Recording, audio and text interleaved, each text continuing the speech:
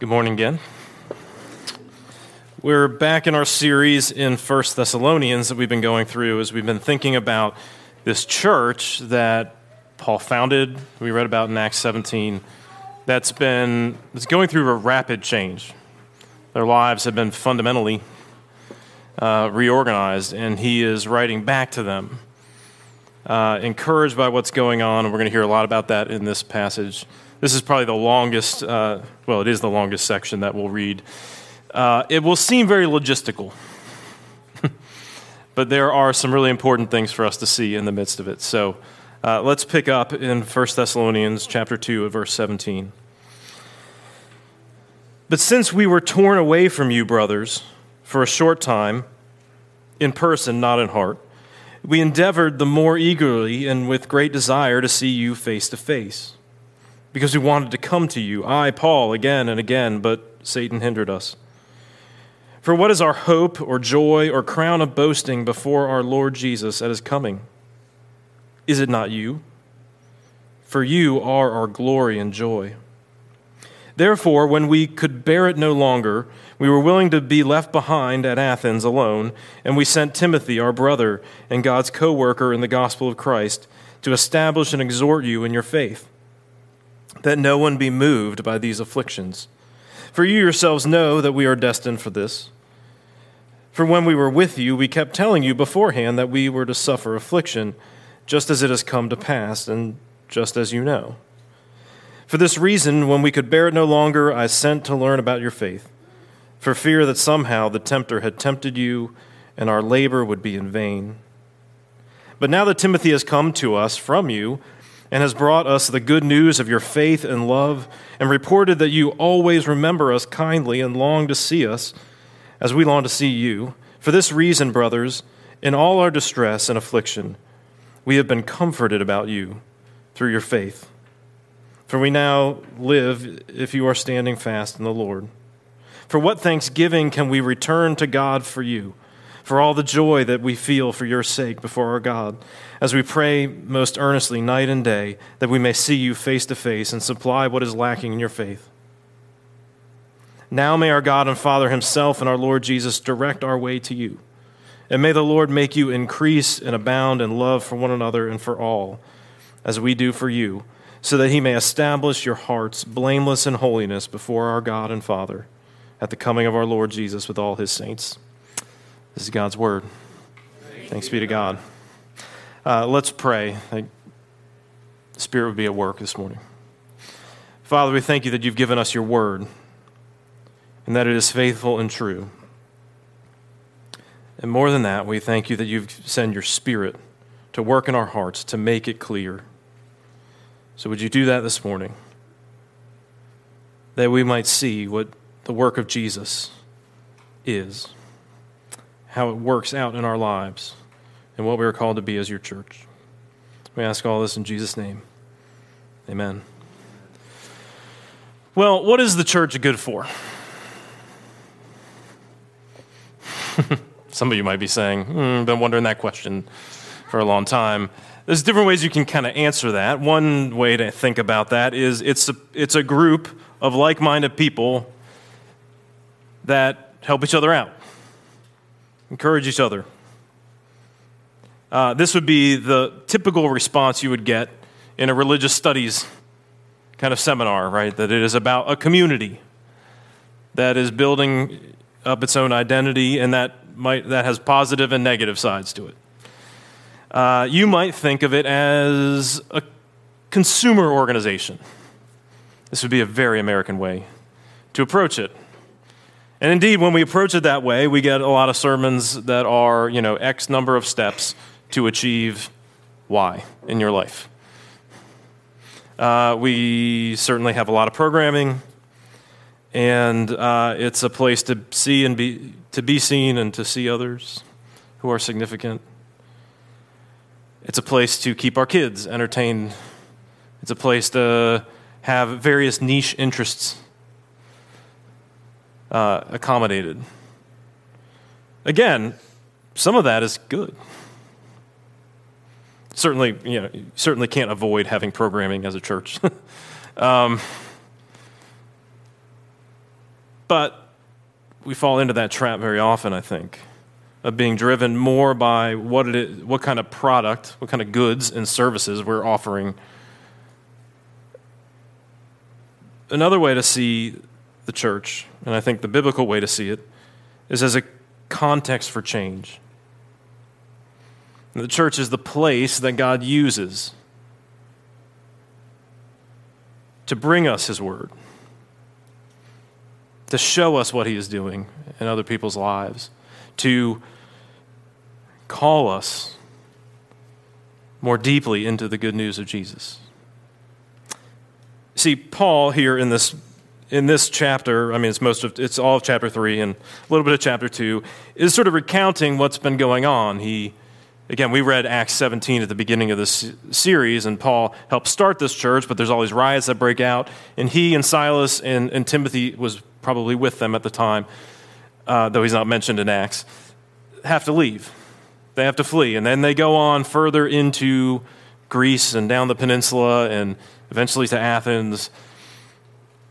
And at that point, Paul tells us again at the beginning of chapter 3 here that he decides he's got to send Timothy back to make sure this church is okay. And it's Paul, by the time he's writing this, Paul and Silas and then Timothy returning are probably in Corinth, though it's not entirely certain, but they're probably there. They were in Corinth for a long time.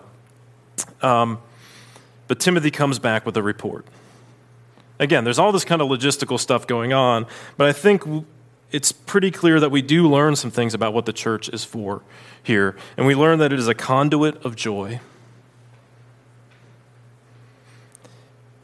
It is a community for comfort.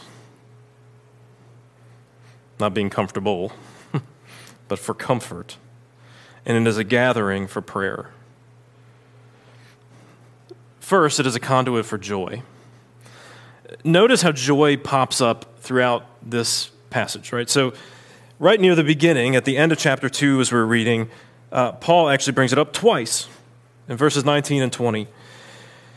He says that church, or he asks a kind of rhetorical question. He says, what is the church? What are you but our hope, our joy, our crown of boasting? Paul is pretty excited about what this church is. Then he goes on to sort of restate it, to say they're his glory and joy.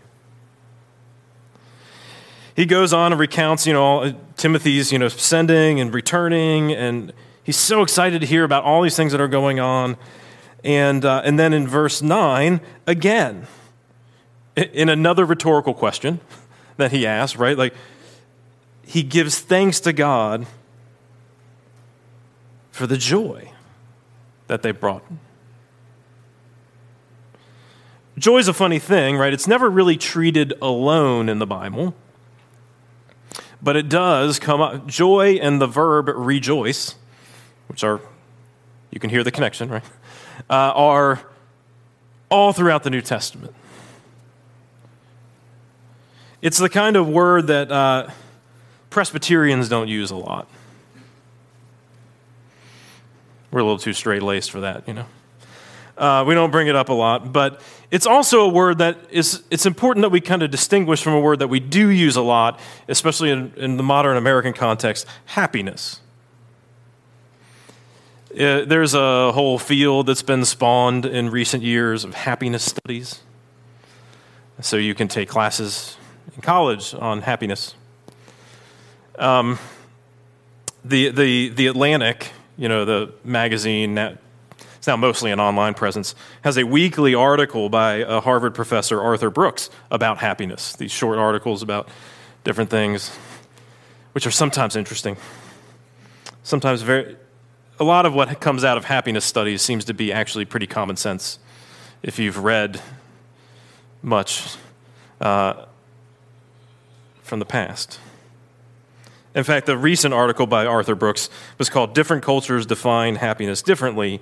So he talks about different ways that cultures define it, but then he says that they do tend to group the idea around good relationships, a higher consciousness, meaning a higher cause, or and often religious, doing what you love, and then a feeling of well-being. But of course, you can't help but miss the fact that in modern America, we are mostly, when we talk about happiness, talking about a feeling of well-being more than anything else. How do I feel right now about my immediate circumstances? And so in that sense, if we're talking about happiness that way, joy is very much not the same thing as happiness. Now look, the Bible doesn't disregard our feelings about our immediate circumstances.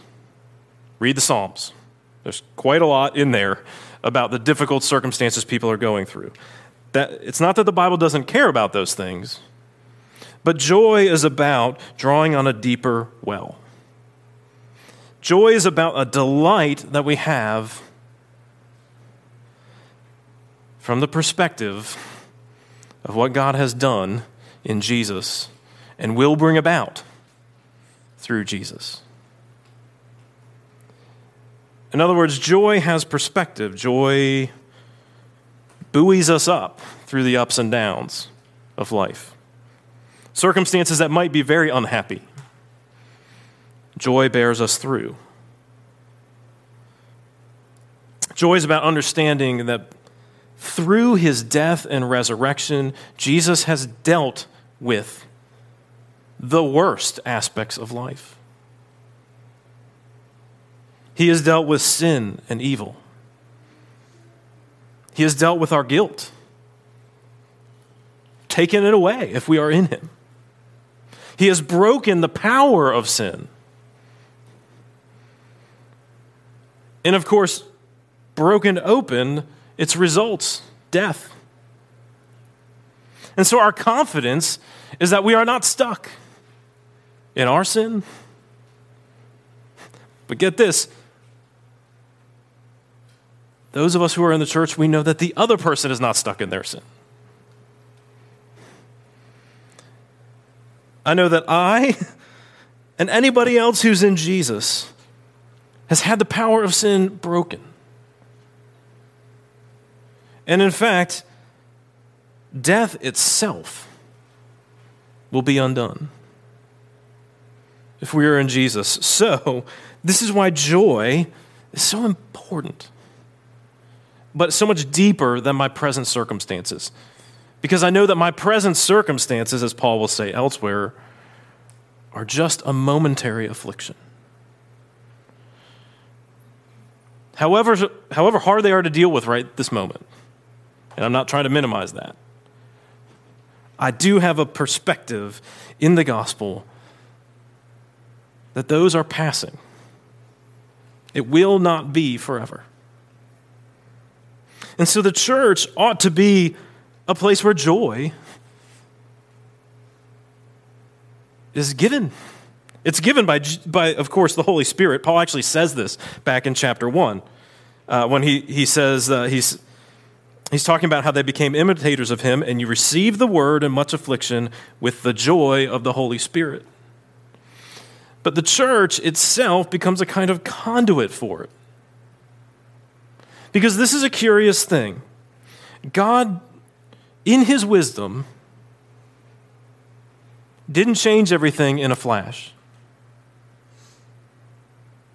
I mean, maybe that's a frustration, actually, that you have, is that your heart wasn't changed in a flash. If you're a Christian here and you came to Christ, everything didn't magically change. Maybe some things changed pretty quickly. Some people have that experience, right, where some aspect of their life, but then there are other aspects of your life you will find, they are stubborn. Some sins are stubborn.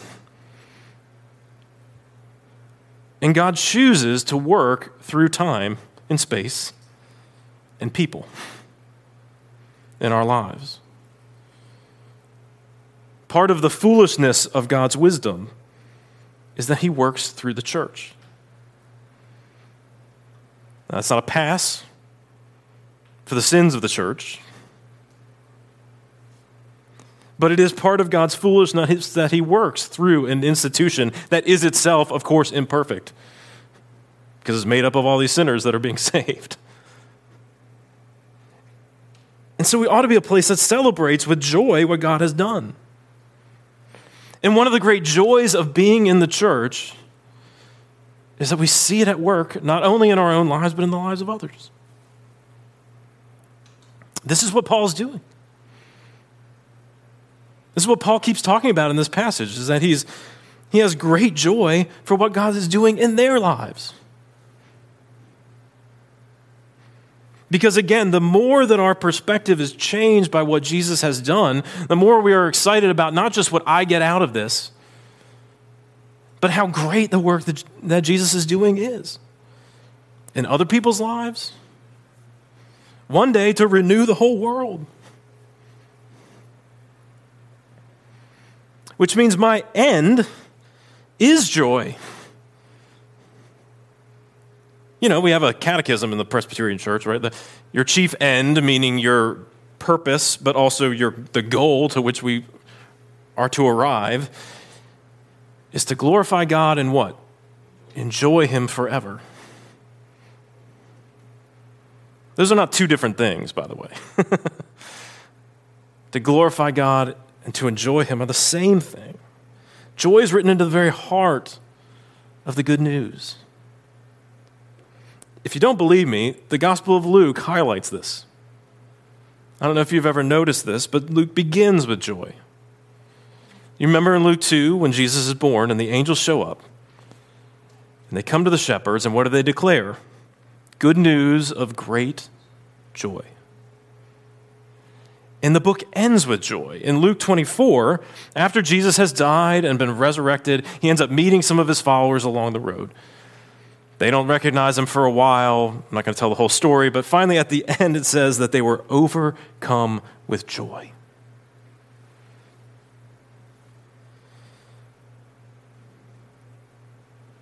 Psalm 16 puts it well. In your presence there is fullness of joy. At your right hand, pleasures forevermore. Joy. One way of thinking about all the stuff the church is doing, we talked about it this morning, right, about some of the things that we're trying to think through, ways in which we're trying to come back from the pandemic, and that's going to be weird, right? It's going to be hard to kind of shake off a little bit of that rust, right, to get used to kind of getting more engaged in things outside of our lives. Some of you had no problem diving right back into that as pandemic restrictions got lifted. Others of you are having a harder time, and that's okay. Most of us are somewhere in the middle. This is the thing. All of the work of the church ought to be informed, shaped by the joy of the good news. I mean, whatever we think evangelism is, if it's not celebrating with great joy the good news of Jesus, we are heading in the wrong direction. Whatever it means to grow as a Christian, whether that's studying the Bible more, whether that's being in prayer more, whether that's being more actively engaged in other people's lives who are in the church, if it isn't informed by joy, and again, I don't mean in an immediate sense, right this moment, that I'm feeling good about everything. No. But if it's not informed by that delight of the fullness of God, the pleasures forevermore that are at his right hand, if it's not informed by the good news of Jesus and how he is changing us, it's not real growth, because it doesn't lead to the end of glorifying God and enjoying him.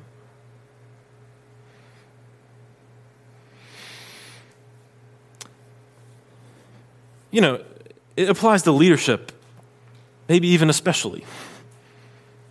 Paul is giving an example here of how the church ought to lead, right? It ought to be led out of our joy in the good news. When we teach, when I'm preaching, as the elders, as we're leading other people, even if you're not formally an officer and you're leading some aspect of the church, I mean, it ought to be informed by this joy. I mean, even when we deal with the difficult things, part of what helps us get through those difficult things is joy. Again, learning to understand that however deep those challenges seem, they are momentary compared to the weight of glory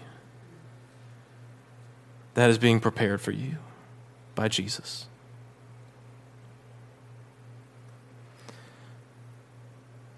I'm leaning hard on joy, but notice this, it is also a community of comfort. Because Paul and Silas and Timothy, we also learned in the previous passage, this church itself are afflicted. They're going through trials. Notice that's why, that seems to be the main reason why Paul sends Timothy back. I mean, of course, I'm sure he's wondering, like, what's going on in this church. But as you get into chapter 3, verses 2 and 3, right, he tells us he specifically sent them back to establish and exhort you in your faith, that no one be moved by these afflictions. Now, he seems to mostly be talking about the afflictions that they are experiencing. In other words, you helped start this church, and then you seem to be experiencing all these afflictions. But he's also pretty clear, like we just said, in last week's passage, that this church itself is afflicted. So whether he's simply talking about them or whether he's talking about the afflictions that the whole of the church experiences, he sent Timothy to comfort them. And in fact, Paul himself gets comfort from them. I mean, that's what he says. That's what he says in, oh gosh, I lost the verse.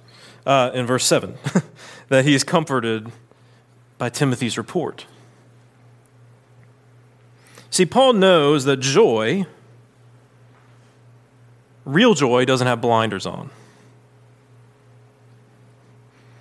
It is not blind to the difficulties of life, particularly the difficulties of faith, the elusiveness of hope, and the labor of love. These things are not easy. And joy is not about telling ourselves that they actually are easy. It is telling ourselves, though, that Jesus and the power of the Holy Spirit are strong enough to carry us through.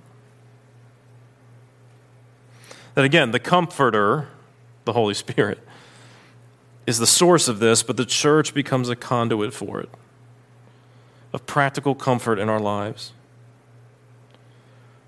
We seek a lot of comforts that are not particularly good. One way we do this is to re-narrate our lives. Things aren't going well, so we try to convince ourselves that actually it's not that bad. So one way of re-narrating then is denial. It's not that bad. Not that hard. And of course, we very politely do this all the time. How's it going? I'm doing all right. And of course, we're lying. I get it. We all know that sometimes people are not actually asking to hear what is going on. I'm not saying you owe anybody you're passing everything about who you are. That would be exhausting, and you'd never get to work. But we do, and look, I mean, it is understandable, of course, somebody who's gone through something really difficult that's in grief, right? That is a stage they're going to pass through. And we want patience for that. But to be stuck there, where we're convincing ourselves that actually this thing is going on, it's not really bad, is a lie. And we're not being asked to gaslight ourselves over and over again about that. We are told to confront what is difficult, the trials that we experience. Another way of re-narrating, though, is catastrophizing, right? That everything is the worst. So maybe that's, temperamentally, maybe that's you, right? This is going on. Oh, shut it all down, right? Like this, everything is the worst in my life right now. And what's weird is that if we're a re-narrator, if that's how you like to do it, how you like to try to find comfort, you will probably vacillate between the two. convincing yourself everything is great. And then when you can no longer convince yourself that everything is great, everything's the worst. And then back again, over and over again. Another way to deal with it is outrage. We're an outrage culture. Some of us have left-leaning outrage. Some of us have right-leaning outrage. Some of us have outrage at our families. Some at our friends. And we're kind of encouraged, quite frankly, to be outraged. It is certainly the stuff of our public discourse. And the thing about outrage that's so tempting is because we feel so right. We think, well, I'm taking up a righteous cause. And maybe you are. Maybe the cause is right. But what outrage is about is making the other person the enemy. And we kind of don't, you're outraged when you don't really want them to change. Or when you don't want to take stock that perhaps you didn't totally understand the situation. Outrage wants to define people as enemies and keep them there. Which, of course, couldn't be anything more opposite than Jesus, who tells us to love our enemies, and whose very life was about loving those who were his enemies and bringing them out of the domain of darkness and into his marvelous light. Maybe we medicate to comfort ourselves. When the pandemic started, the liquor sales went whoosh, through the roof. I've tried to find some reliable statistics about alcohol over the last year or so, and that's a little hard to do. But certainly, anecdotally, it seems like that's becoming a greater problem. I can tell you a statistic that is shocking. CDC on Wednesday put out a report on drug deaths in 2020. They rose 30% in a year. We like to medicate. Paul is aware, of course, of all of these. What Paul is doing constantly is telling us the real story so that we're not re-narrating our lives all the time. Paul points us instead of outrage to mourning.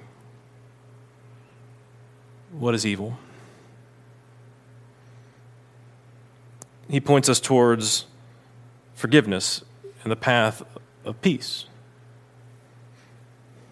He's, of course, aware that we medicate. In fact, he explicitly says in Ephesians 5, "Do not get drunk with wine, but be filled with the Spirit." The comfort that the gospel offers is the same thing that is our source for joy. That Jesus has entered in. That Jesus has dealt with sin and broken its power.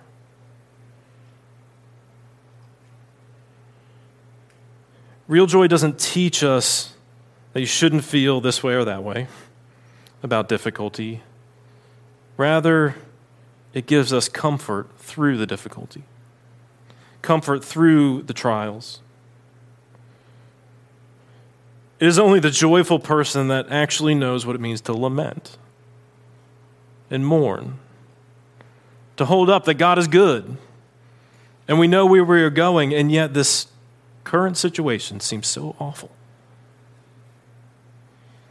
And to hold those two things in tension. To hold them in prayer.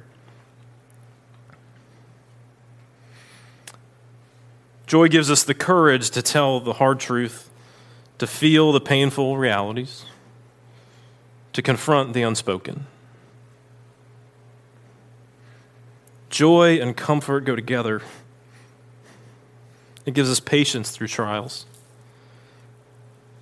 Patience with the knowledge that the work of Jesus is sufficient and it will carry us through. And though we may not know how this particular situation is going to turn out,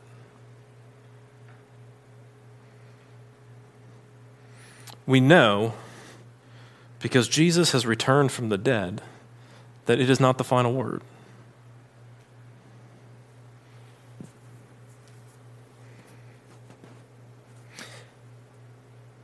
So the church is a conduit for joy, and because it's a conduit for joy, it is also a community for comfort.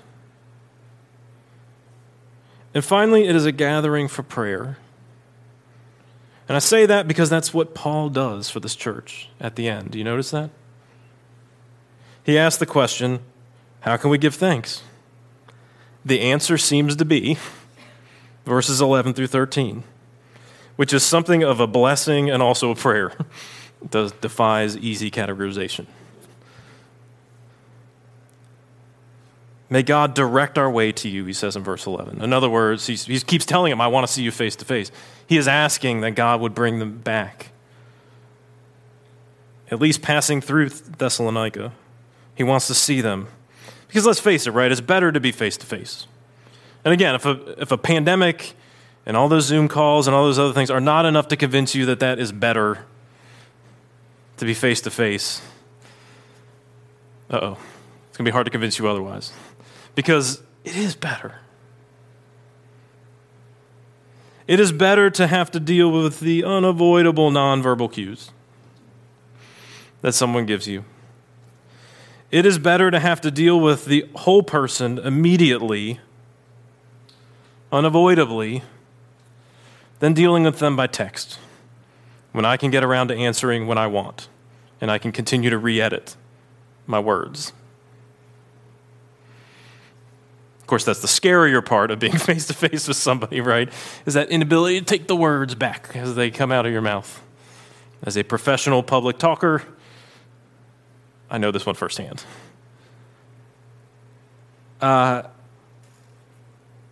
He wants to be with them. And he wants them to grow in love for one another. Verse 12.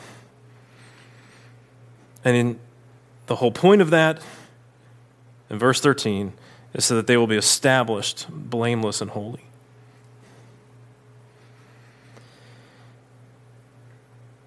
John Calvin said that in prayer we dig up all the promises that were given in the gospel.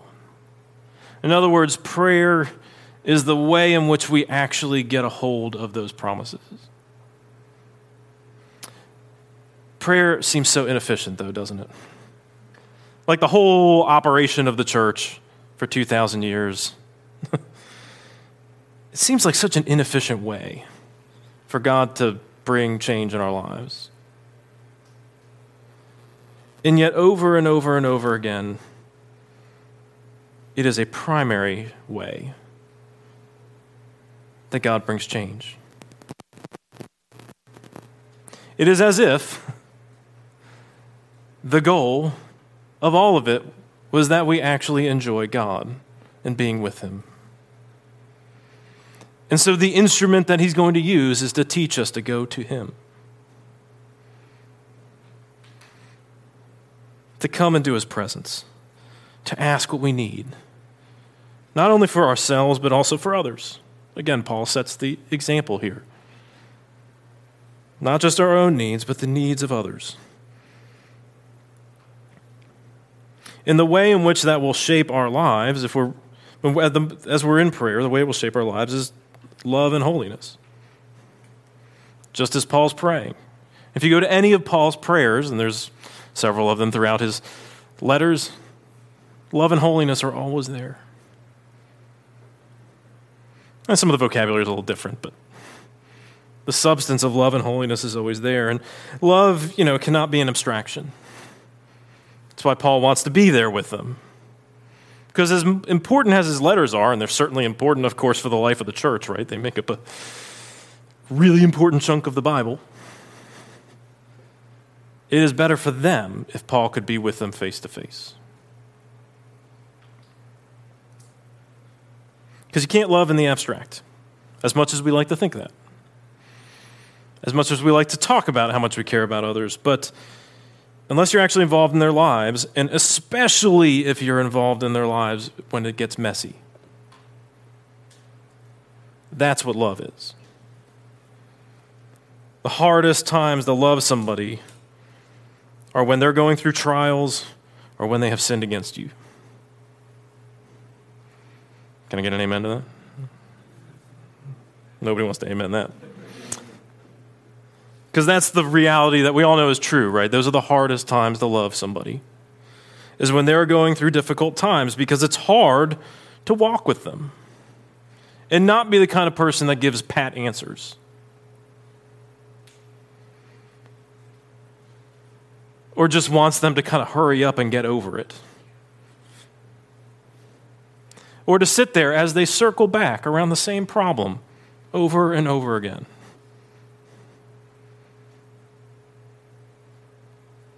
That's hard. But that's the stuff of love.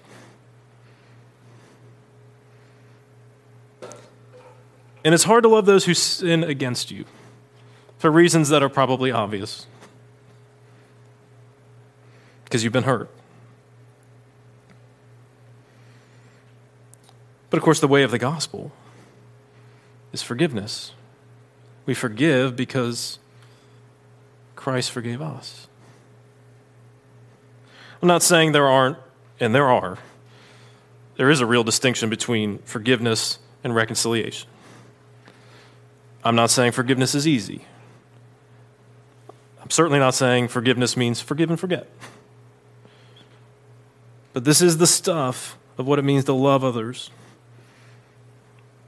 Is the difficult work of forgiveness, the difficult work of walking with them through trials.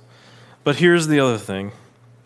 Loving other people, and this might be a thing that we don't know as much about ourselves, is it's hard to enjoy what is good for other people.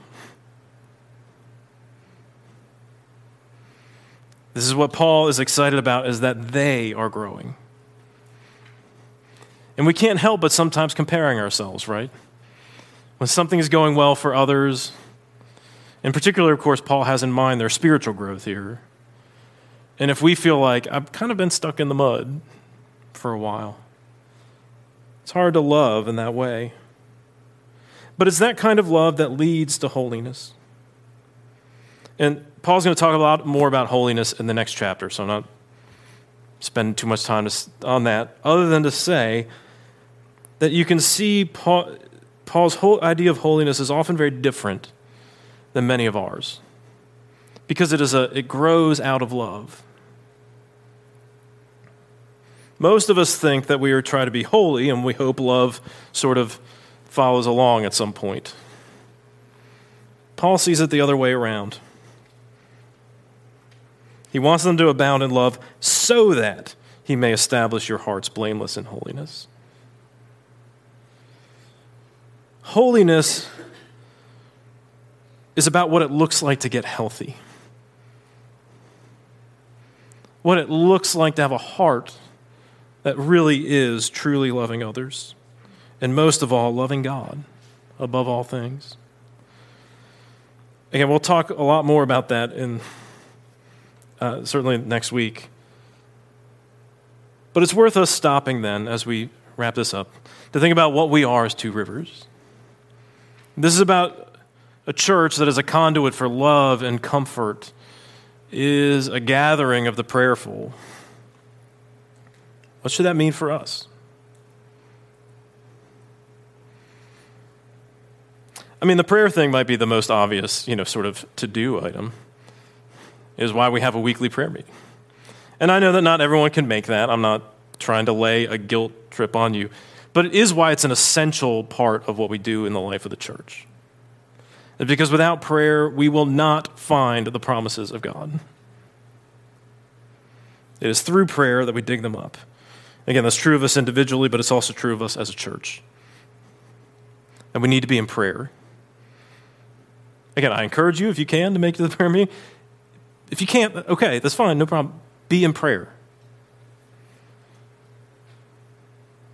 And if you haven't been in prayer, don't start with the marathon prayer. Don't go home and I'm going to carve out like an hour this afternoon. Try to find consistency, right? Just start with, I'm going to pray a few minutes each morning. Doesn't have to be long. Start with consistency, okay? We don't need volume. We're looking for consistency. But joy and comfort are harder to put our finger on. And I think that we will only find them if the stuff of our church is the celebration of the good news. Because joy is not a thing you can produce, and quite frankly, neither is the instinct and the know-how to comfort others. You can't grow in these things, but they grow indirectly. They grow by becoming more and more equipped with not only an intellectual, but a practical knowledge of the grace of Jesus. So that I recognize it in my life. And so as I see others, I can celebrate with them what's going on in their lives. We can respond to each other with the joy that we have in Jesus. So that when I see others that are going through trials, who are discouraged, I can see the opportunity to care for them because I know it firsthand. I think we've got a lot coming our way in the next chapter of this church's life, coming out of the pandemic. But everything we need is in Jesus. Everything we need is in the gospel of Jesus. We just need to unpack it. So let's start with prayer right now and get to work on that. Lord, we pray that you would help us to dig up all the treasures of the gospel that are ours. Pray that you would open our eyes to ways in which we can